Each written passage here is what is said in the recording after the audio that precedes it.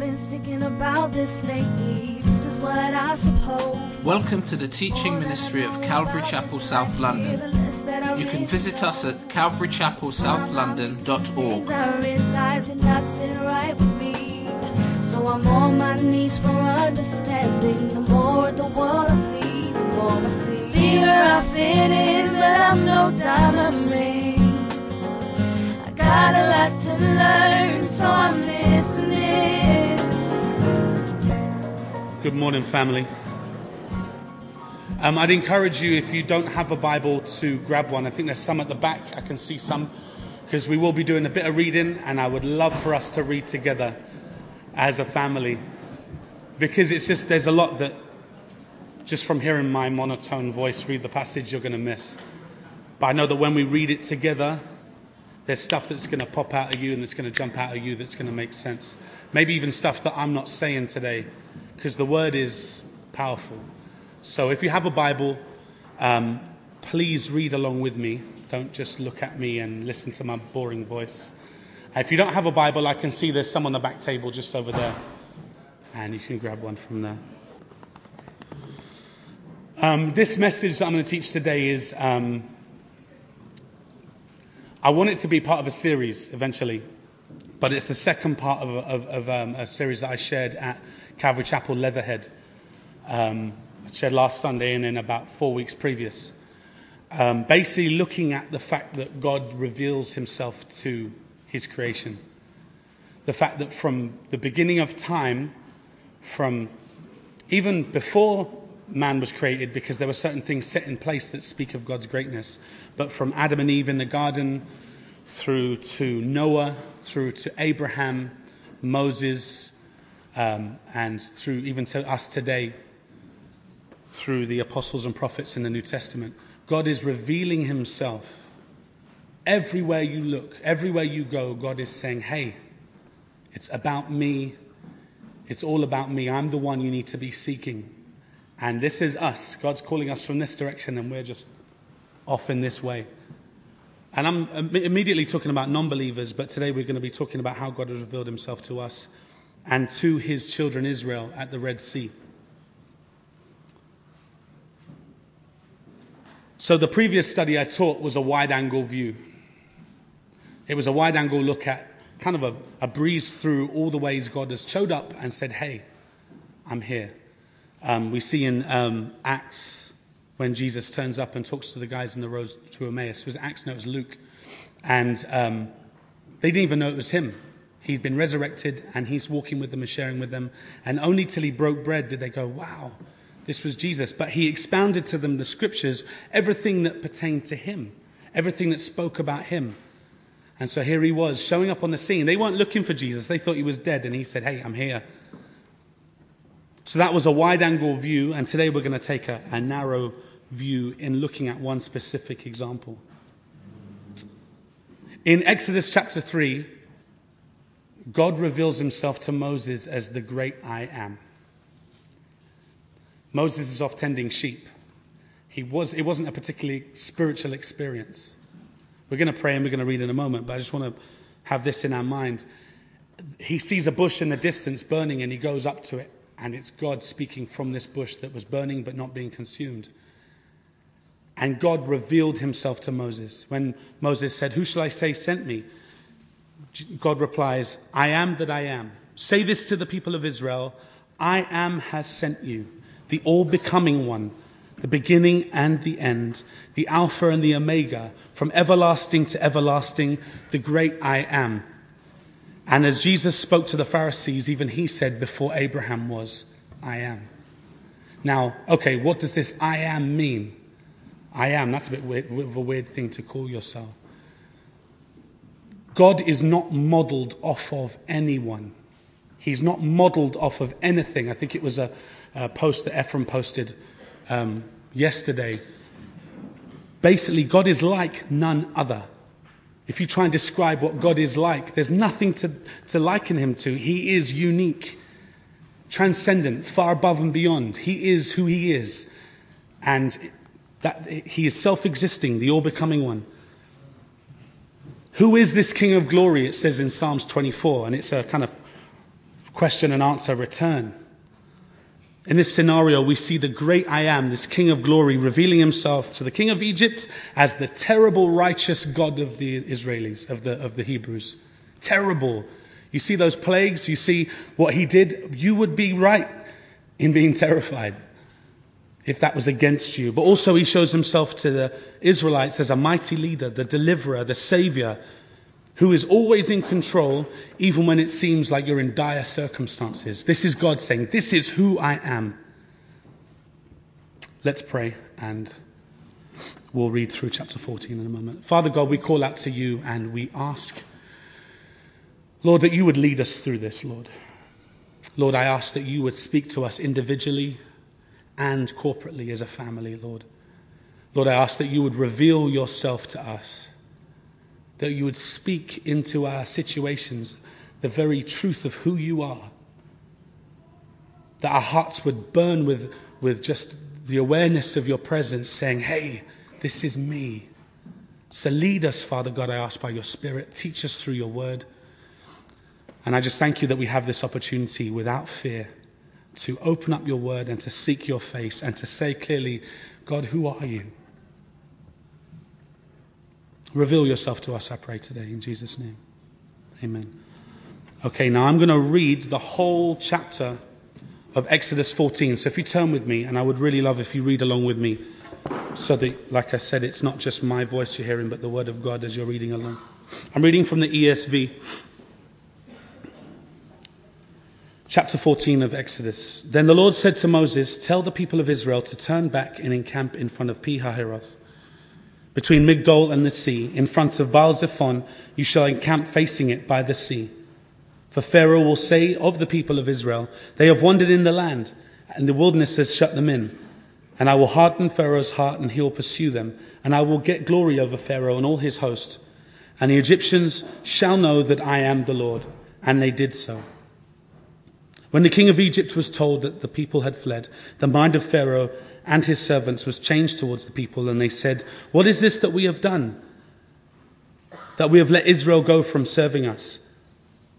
So he made ready his chariot and took his army with him, and took 600 chosen chariots and all other chariots of Egypt with officers over all of them. And the Lord hardened the heart of Pharaoh, the king of Egypt, and he pursued the people of Israel while the people of Israel were going out defiantly. The Egyptians pursued them, all Pharaoh's horses, chariots, and his horsemen, and his army, and overtook them encamped at the sea by Pi-hahiroth in front of Baal-zephon. When Pharaoh drew near, the people of Israel lifted up their eyes, and behold, the Egyptians were marching after them, and they feared greatly. And the people of Israel cried out to the Lord. They said to Moses, is it because there were no graves in Egypt that you've taken us away to die in the wilderness? What have you done to us in bringing us out of Egypt? Is not this what we'd said to you in Egypt? Leave us alone that we may serve the Egyptians. For it would have been better for us to serve the Egyptians than to die in the wilderness. And Moses said to the people, fear not, stand firm and see the salvation of the Lord, which will work for you today. For the Egyptians whom you see today, you will never see again. The Lord will fight for you, and you have only to be silent. The Lord said to Moses, why do you cry to me? Tell the people of Israel to go forward. Lift up your staff, stretch out your hand over the sea and divide it, that the people of Israel may go through the sea on dry ground. And I will harden the hearts of the Egyptians, so they shall go in after them. And I will get glory over Pharaoh and all his host, his chariots and his horsemen. And the Egyptians shall know that I am the Lord, when I have gotten glory over Pharaoh, his chariots and his horsemen. Then the angel of the Lord, who was going before the host of Israel, moved and went behind them. And the pillar of cloud moved from before them and stood behind them, coming between the host of Egypt and the host of Israel. And there was a cloud and the darkness, and it lit up the night, without one coming near the other all night. Then Moses stretched out his hand over the sea, and the Lord drove the sea back by a strong east wind all night and made the sea dry land, and the waters were divided. And the people of Israel went into the midst of the sea on dry ground, the waters being a wall to them on their right and on their left. The Egyptians pursued and went in after them into the midst of the sea, all Pharaoh's horses, his chariots and his horsemen. And in the morning watched, the Lord in the pillar of fire and of cloud looked down on the Egyptian forces and threw the Egyptian forces into a panic, clogging their chariot wheels so that they drove heavily. And the Egyptians said, "Let us flee from before Israel, for the Lord fights for them against the Egyptians." Then the Lord said to Moses, "Stretch out your hand over the sea, that the water may come back upon the Egyptians, upon the chariots, and upon their horsemen." So Moses stretched out his hand over the sea, and the sea returned to its normal course when the morning appeared. And the Egyptians fled into it, and the Lord threw the Egyptians into the midst of the sea. The waters returned and covered the chariots and the horsemen of all the host of Pharaoh that had followed them into the sea. Not one of them remained. But the people of Israel walked on dry ground through the sea, the waters being a wall to them on their right hand and on their left. Thus the Lord saved Israel that day from the hand of the Egyptians. And Israel saw the Egyptians dead on the seashore. Israel saw the great power that God had used against the Egyptians. So the people feared the Lord, and they believed in the Lord and his servant Moses. Sorry guys, if you could turn the mic down just a bit, it's quite loud up here. The people have already seen God deliver them mightily out of Egypt. Mightily, we're talking about 10 plagues of severe levels. You're talking about an angel of death that slew the firstborn in every single family. You're talking about the rivers, and the Nile Delta was what fed the entire land, filling up with blood instead of water. We see the Lord leading them out by a cloud in chapter 13, by a pillar of cloud by day and a pillar of fire by night. There were as many as 2 million people. It says there were 600,000 men, plus women, plus children. The very presence of God in the cloud, leading them out as he saw fit. But what a mistake. It says here that they were backed against a mountain and the sea and an army chasing them down. He led them to a dead end. Lord, how could you allow this? First thing we noticed, and I think this is something that's really clear, is that it really was God that led them into that situation. It was God who led them by that pillar of cloud into that situation. By God's direct leading, they were in a dead end. They were in a tight spot. Their lives were at risk because they had a mountain on one side, the sea in front of them, and then they had an army chasing them down, ready to take their lives. It wasn't just their foolish wanderings, as Pharaoh had thought. Pharaoh thought, they don't even know where they're going. They're in the wilderness. They've taken a wrong turn. We've got them. You could picture some guy from Wacky Races rubbing his hands together or something. Tozer states this when he describes the aspect of God's character in Pursuit of God, which I recommend to anybody. Read this book. A.W. Tozer was a guy from Chicago in the 20s and 30s and a great author. The Pursuit of God has been a real blessing. But this is a quote from this book talking about God's character. He says, "Love and mercy and righteousness are his, so ineffable that no comparisons or figures will avail to express it. Only fire can give even a remote conception of it. In fire he appeared at the burning bush. In the pillar of fire he dwelt through the long wilderness journey. The fire that glowed between the wings of the cherubim in the holy place was called the Shekinah, or the presence. Through the years of Israel's glory, and when old had given place to new, he came at Pentecost as the fiery flame and rested on each disciple." It's the same God today that was then back there. Doesn't change. And you see this speaking really clearly of God's presence. That pillar of fire, that was the Spirit of God leading his people Israel. The flame that was on top of the heads of the disciples when they were in the upper room of Pentecost, the same Holy Spirit, the same leading. The Holy Spirit that dwells in you as a born-again believer, the same fire, the same Holy Spirit. He doesn't change. So what happens when we are headed into these "Lord, what now?" moments? Did he know this was going to happen? How am I going to get out of this situation? And this is the thing, often we figure I've got to work this out. I've got to get out of this situation. You will not get out of this situation. You won't get out. You will be delivered out. You'll be led out. Psalm 23, yea, though I walk through the valley of the shadow of death, I will fear no evil. Though I go through the valley. Many of us, even now right here, we're in that valley. We're in this place where there's a mountain on one side, a raging sea on the other, and there's an army behind us chasing us down, ready to take us out. Why? Well, if God wasn't in it, I might be able to say, wow, I got out of that one. That was close. It's not even like that. It's not even about us getting out or figuring it out. God is always in control. And the reason for this is twofold. The reason for this has two sides.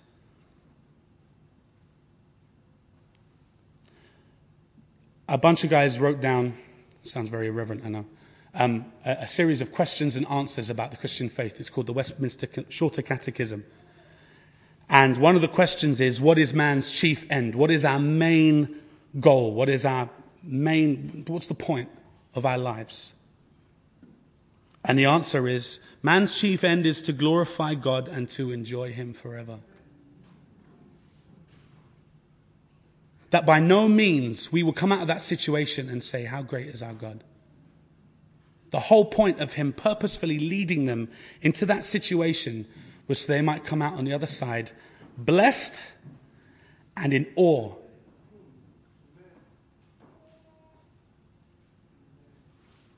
He leads us into a place where we have no options. No scheming will work this one out. I've told this story the last time I taught, so those of you who heard it before, please forgive me, but it's still impacting me today. To the point where I'm looking for, it sounds really like, oh, what are you doing to yourself? But to the point where you're saying, Lord, when are you going to do this again in my life? When am I going to see your hand powerful again and mighty moving in my life? So forgive me if you've heard this before, but there was a while back. Sorry, I'm laughing because I think most of you have heard it. There was a while back when I was living with my sister in Lewisham. And my mum needed a new place for my dad because of his wheelchair, for wheelchair access. And there was no options. There was nothing available. There was nothing that was going to be suitable. And except for a friend's house. And they said, well, we're going to Singapore for a couple of years. Why don't you have our place? Now, if you've seen this place, you'd realize why this is ridiculous. It's a penthouse, 2-story duplex overlooking the Thames on the Isle of Dogs. And it's £2,500 rent a month. So it's like, my mum was like, well, this is available. What do you think? And I'm like, no way. This is ridiculous. Why would we even ever consider this option? No. So anyway, they prayed about it for a few weeks. And mum was like, look, this is available to us. The council has offered us this much. What we'll need for you to do is for your sister to move in with Neil and Camille and give us X amount a month to pay our rent. And you move in with us into a box room and pay X amount of rent. And then the council will pay the rest, and there's still about £1,000 left over to pay. And we don't know what we're going to do about that, but we'll see what the Lord does. And the weirdest thing happened. The peace of God just flooded my heart. And it didn't make sense, but it seemed like something that was like, okay, cool. We're going to try this out. We're going to go ahead and see. We moved in. 2 months, the council, my dad's disability housing allowance wasn't coming through. And when it did, it was dreadfully short. And the landlord came knocking of like, hey, I know you guys are in a tough spot, but we've got to pay the mortgage on this ridiculously high priced property. You need to give us £2,000 by next week. And so we heard this news. Mum and Debbie went out. I went and took a shower because I wanted to go on a bike ride to clear my head, and I was freaking out. I was standing in this shower just bawling, just hitting the wall. Lord, why have you done this? What on earth is going on? We are at your mercy. We are in a situation we have nowhere to go. We can't let our friends down. I can't let my parents down and just run and ditch. Jesus, what's going on? I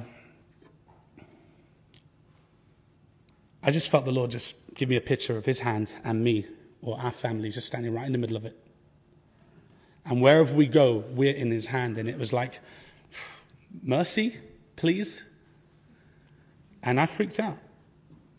Mum went away and prayed, and she came back and she said, well, the other day I read a scripture in Chronicles, which we're going to read actually in a moment.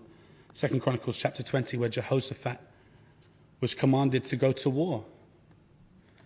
And he was dreadfully undermanned. He was going to be overpowered. And God said, don't worry, you go to war and just stand there and I will fight for you.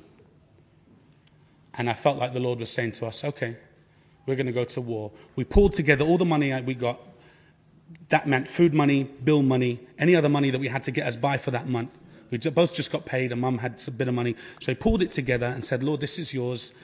We're going to step out in faith and go to war like you said. We deposited the money into this family's account and said, okay, that's it. We're not going to eat for the month. Our bills are going to not get paid. We're going to run up debts. It's going to be crazy, but we'll see. But we had a peace, and that was the weird thing. That was a really strange thing, is that after I freaked out, that is, prayed, and I felt the Lord give us just such comfort. 3 days later, I think that was the Sunday or the Saturday, and I think on the Wednesday I received a call from our old landlord, when me and Debbie were living, this dodgy landlord. We thought our deposit was long gone. Flight abroad. The guy, in 2 years living there, we never even saw him. We could have not paid rent and probably got away with it. We didn't. We did pay our rent. It was okay. And he goes, is that Mr. McBrien? I'm like, yeah. Oh, it's your landlord from such and such and such and such. I've got your deposit. I'm going to put it in your bank today. Where do you want it? And just from the middle of nowhere, deliverance came. And we were able to take care of the bills we needed, take care of the food we needed. And then after that, the housing benefit came through that actually topped up the rest of it. So that me and Debbie were able to support Mum and Dad in the sickness and the illness that my dad's got. And it's a situation where we were there, and now by no means can I say anything but how great is our God. What a great deliverer is the God we serve. You know what I mean? And I'm glad I shared that story again, because it is the most powerful testimony I have of God's providence since salvation. Obviously, that's the most important, is I'm born again by his grace. There was nothing these Israelites can do. They were at the mercy of God. Verse 9 and 10 says, the Egyptians pursued them all, Pharaoh's horses and chariots and his horsemen and his army, and overtook them, and they encamped at the sea by Pi-hahiroth in front of Baal-zephon. When Pharaoh drew near, the people of Israel lifted up their eyes, and behold, the Egyptians were marching after them, and they feared greatly. Who wouldn't? Who wouldn't freak out at that moment in time? But I think this is quite sad, because their response is, why didn't you just leave us alone so we could serve these Egyptians? Why did you ever deliver us? Why did you ever come down and show yourself mighty and strong on our behalf? Man, I was happy making bricks, just doing my thing in the dust, just subservient. 400 years they were slaves to the Egyptians. 400 years they were under the whip. 400 years they were dehumanized and made to feel like they were less. And then they said, leave us alone that we would serve these Egyptians.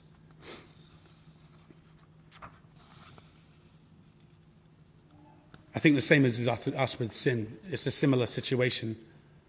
Or let's say the crack addict who comes off and the Lord delivers him, but then when he faces difficulties of living a responsible life, with God's grace, he said, you know what? It was better that I was a stoner. It was better that I was out there I had no responsibilities. I could just sin and get away. It was just easy. I was under the whip. I was under the slavery. The thumb of sin had me. But I was better off. And it's sad. And this is where they were at. And I think I've been there too. It's like, Lord, you know what? I don't want you today. I'd rather just be easy and do my own thing and go back under the slavery of sin. It's a lie. Because if they only knew what God had in store for them, if they only knew, if you only knew, if I only knew what God had in store for us, the difference of a life lived one in just, sure, you're free to sin for a moment. For 70 years, you're free to do what you want to do. And then for all of eternity, then that's it. You're bound now. And now here we're called to live a righteous, responsible life under God. And we're free forever. Free.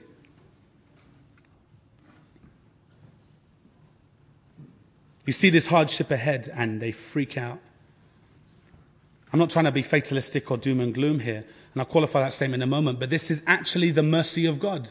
God's putting them through one of the toughest times they've ever experienced for their good, for their mercy, so they can be benefited, for they can be blessed. Like I said, what is man's chief end? To glorify God and to enjoy him. What's enjoyable about this situation? Tell me. How can you be standing in a scenario where you are about to get slain, literally, and you're telling me this? Are you crazy? You're telling me this is a good thing.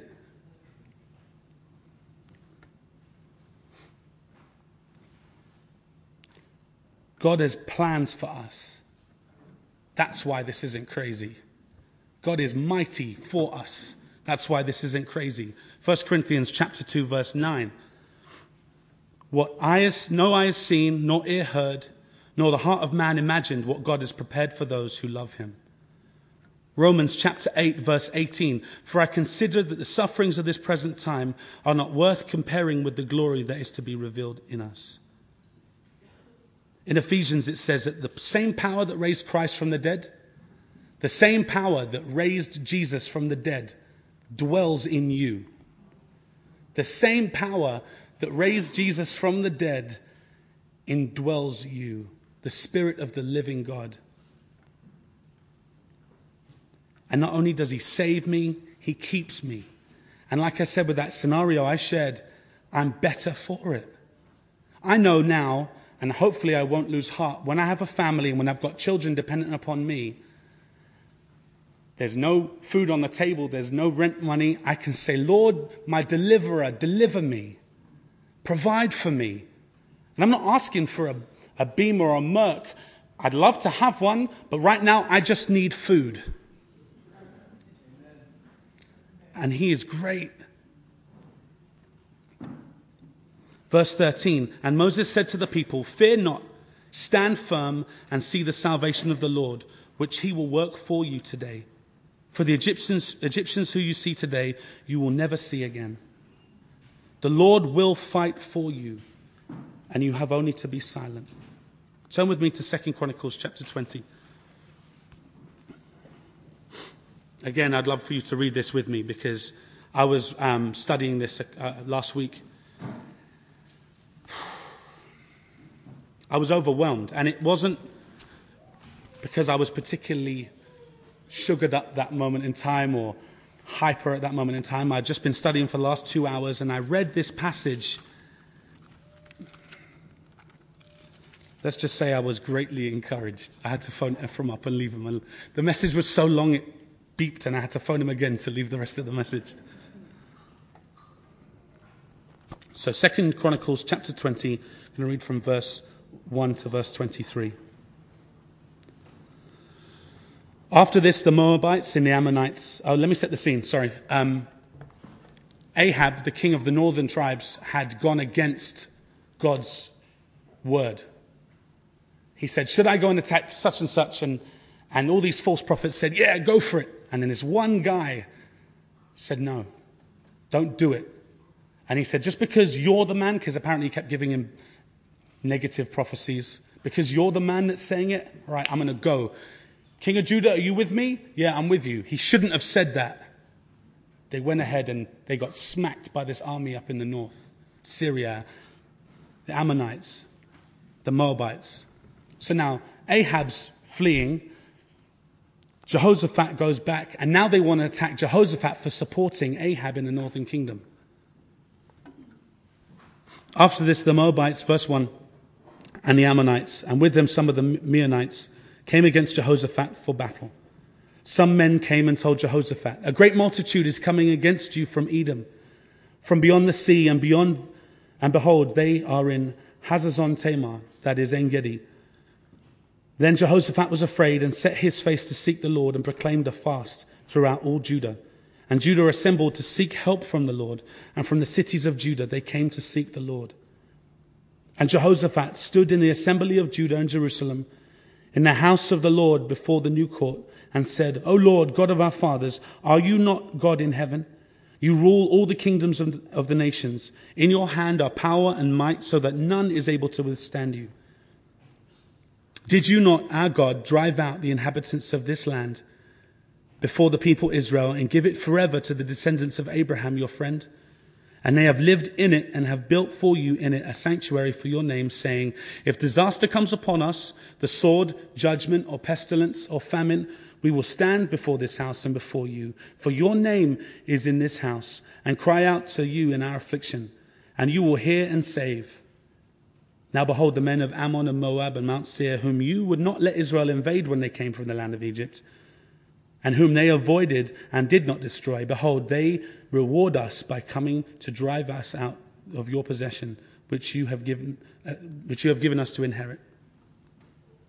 O our God, will you not execute judgment on them? For we are powerless against this great horde that is coming against us. We do not know what to do, but our eyes are on you. I'll read on in a moment, but just picture that. I don't know what specific situations you're in, but fall on your knees and say, Lord, we do not know what to do, but our eyes are on you. Humble yourself before the Lord. Verse 13, meanwhile, all Judah stood before the Lord with their little ones, their wives, and the children. This is great too. We include everybody. I remember when I was growing up, one of the fondest memories I have of my dad was whenever there was an issue, kids, come, we're going to go pray. We'd get on our knees in the bedroom, mum, dad, me and my sister as kids, and we'd pray. It wasn't, don't trouble the children, we don't want to stress them out. It was, no, there's a need. We're going to pray as a family. We see here they're doing the same thing.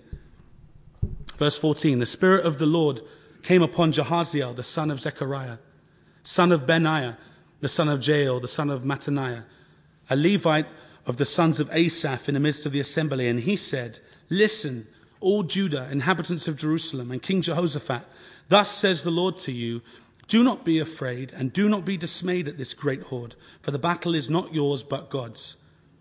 Tomorrow go down against them. Behold, they will come up by the ascent of Ziz. You will find them at the end of the valley, east of the wilderness of Jewel. You will not need to fight in this battle. Stand firm, hold your position, and see the salvation of the Lord on your behalf. O Judah and Jerusalem, do not be afraid and do not be dismayed. Tomorrow go out against them, and the Lord will be with you.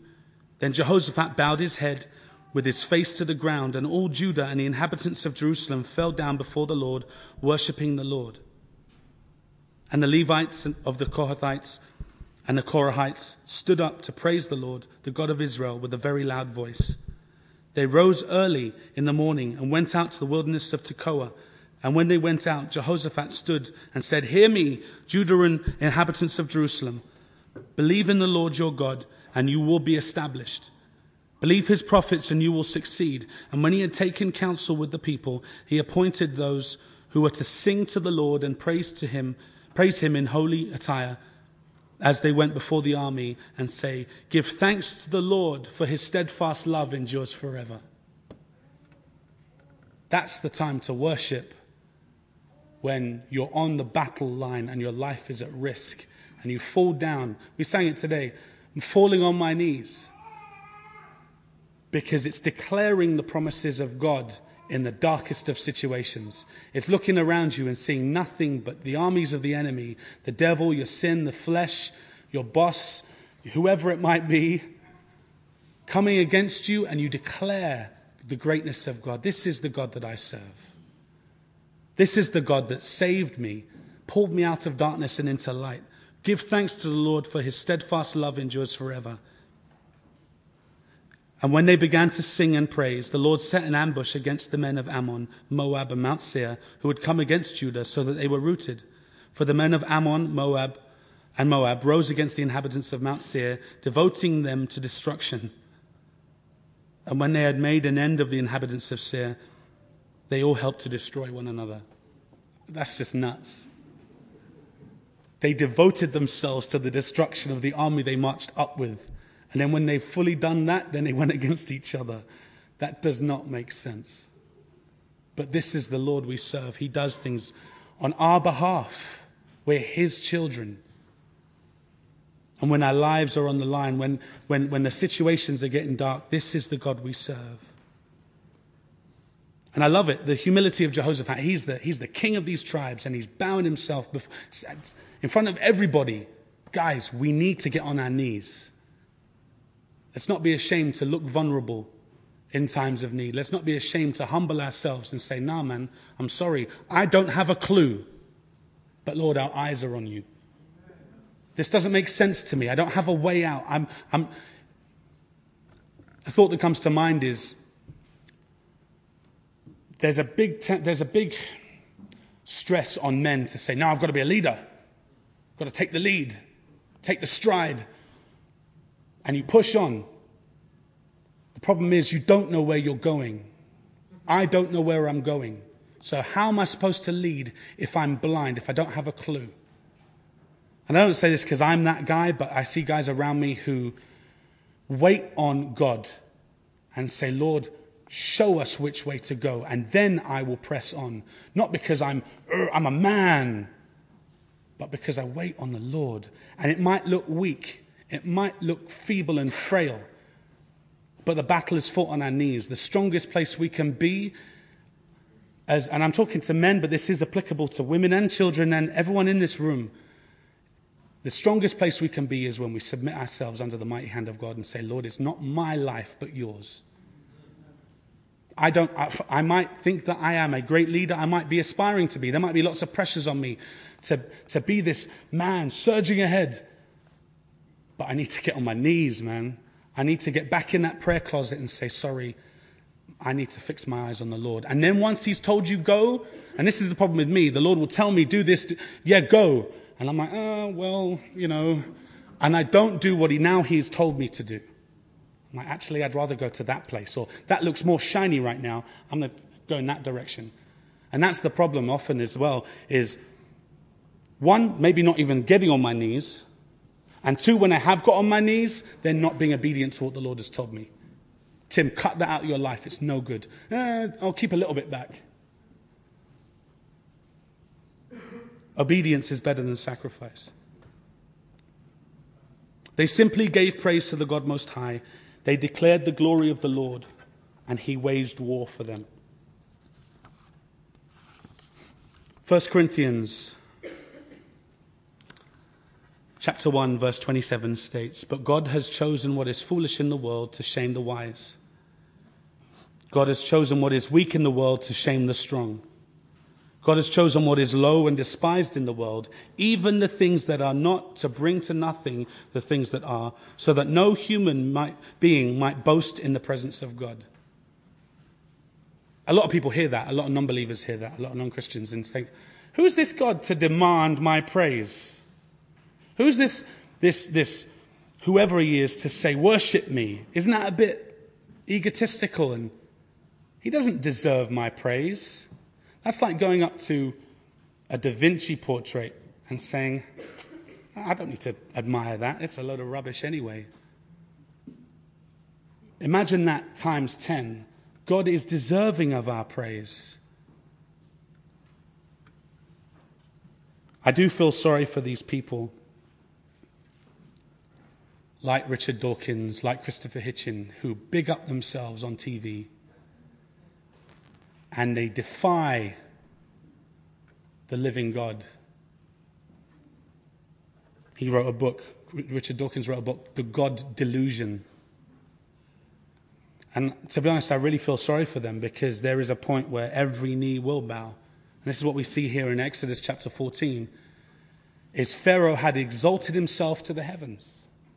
The Pharaoh was declared God. We see this scenario with Nebuchadnezzar. He's looking around his kingdom and he's like, look at this kingdom that I have made. How great is this kingdom that I have made? And then God struck him down, and for 7 years he was on his hands and knees eating grass like a beast. 7 years. And that was mercy, because at the end of it, he got back up again with a right mind and said, man, now I know there's a God in heaven. This is what God did to Pharaoh. So not only was it one hand for the benefit of the Egyptians, it was also for God's glory, that these men might know. And I'm sure in his last moments, as that sea was crashing down in his chariot, Pharaoh was like, gosh, this is the God that I've stood against. Let's run, because the God of the Israelites fights for them. I do feel sorry for these people, like Richard Dawkins, like Christopher Hitchin, because even Christopher Hitchin had cancer, and I heard him even say, I know there's a lot of Christians out there praying for me, and whilst I thank you for the sentiment, don't waste your words. Huh? This is grace being extended to you, that the people who you cuss daily, the God that you despise moment by moment, is showing the care and love for you. And it's just the hardness of heart. And we need to pray for these people. We need to pray that they'll get saved. We need to pray that the Lord will open their eyes and they'll humble themselves and they'll just say, wow, there is a God in heaven. The temptation, though, for me is often to forget as well that there is a God in heaven. The temptation for me is to forget. I see all these great things. I see, the parting of the Red Sea. I see God's deliverance in my life. I see I'm aware of the forgiveness of sin. And I forget that there is a God in heaven. And I go about my daily life forgetting.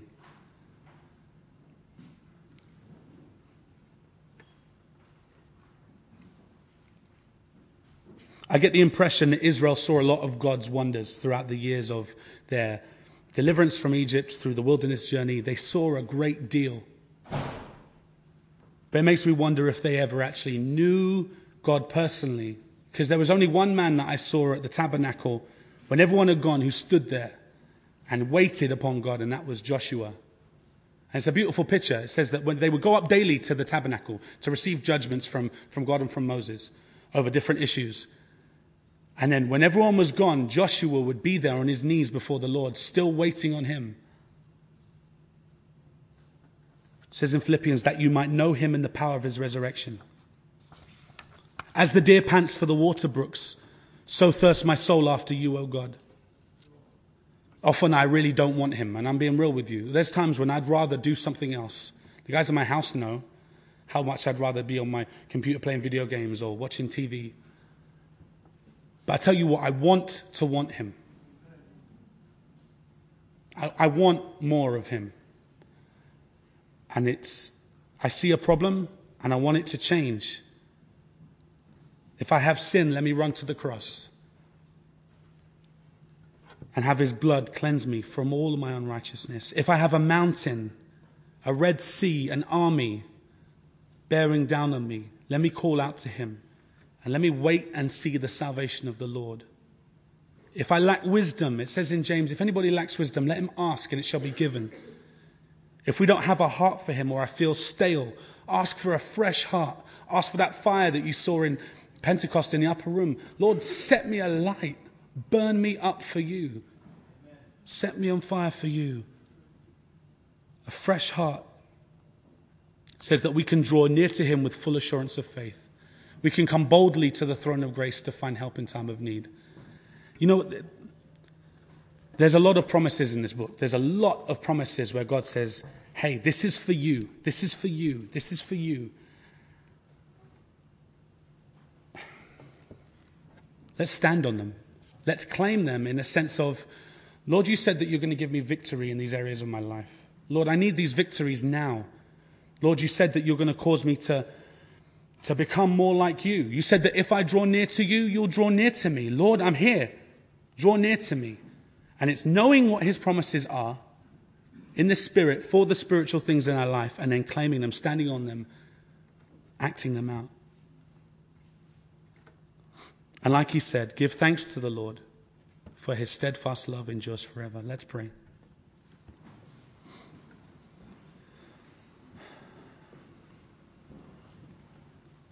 Heavenly Father, we see how you led these people into that situation.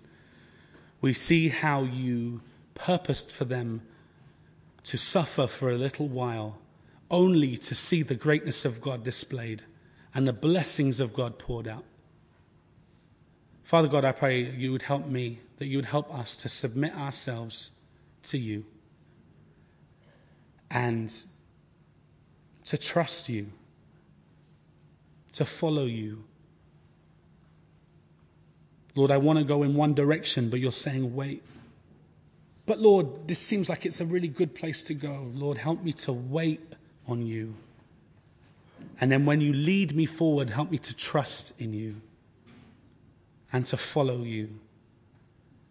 Lord, I know I can't do this on my own, so we ask that you would help us by your Spirit. Lord, that you would set us on fire, that you would light us up with your presence, Lord, with the power of your Spirit, that you would enable us to see your promises and to trust in them, to see your power. Father God, like I said, we don't always want you, but I know right now I want to want you more. Help us to prioritize, Lord. Help us to put you first, to set you up on the throne of our hearts in your rightful place, and whatever is there that we would tear it down. Lord Jesus, we need you. Desperately, we need you. And I thank you that you are more sovereign than I. Lord, I thank you that you don't ask me permission before leading me to the Red Sea. But you do ask me to trust you when I'm there. So, Father God, thank you that you are a better person than me, and that you are in control, that you are in charge, that you are sovereign and trustworthy. So we give you this day, Lord. We thank you for your grace. Thank you that you love us. In Jesus' name, amen.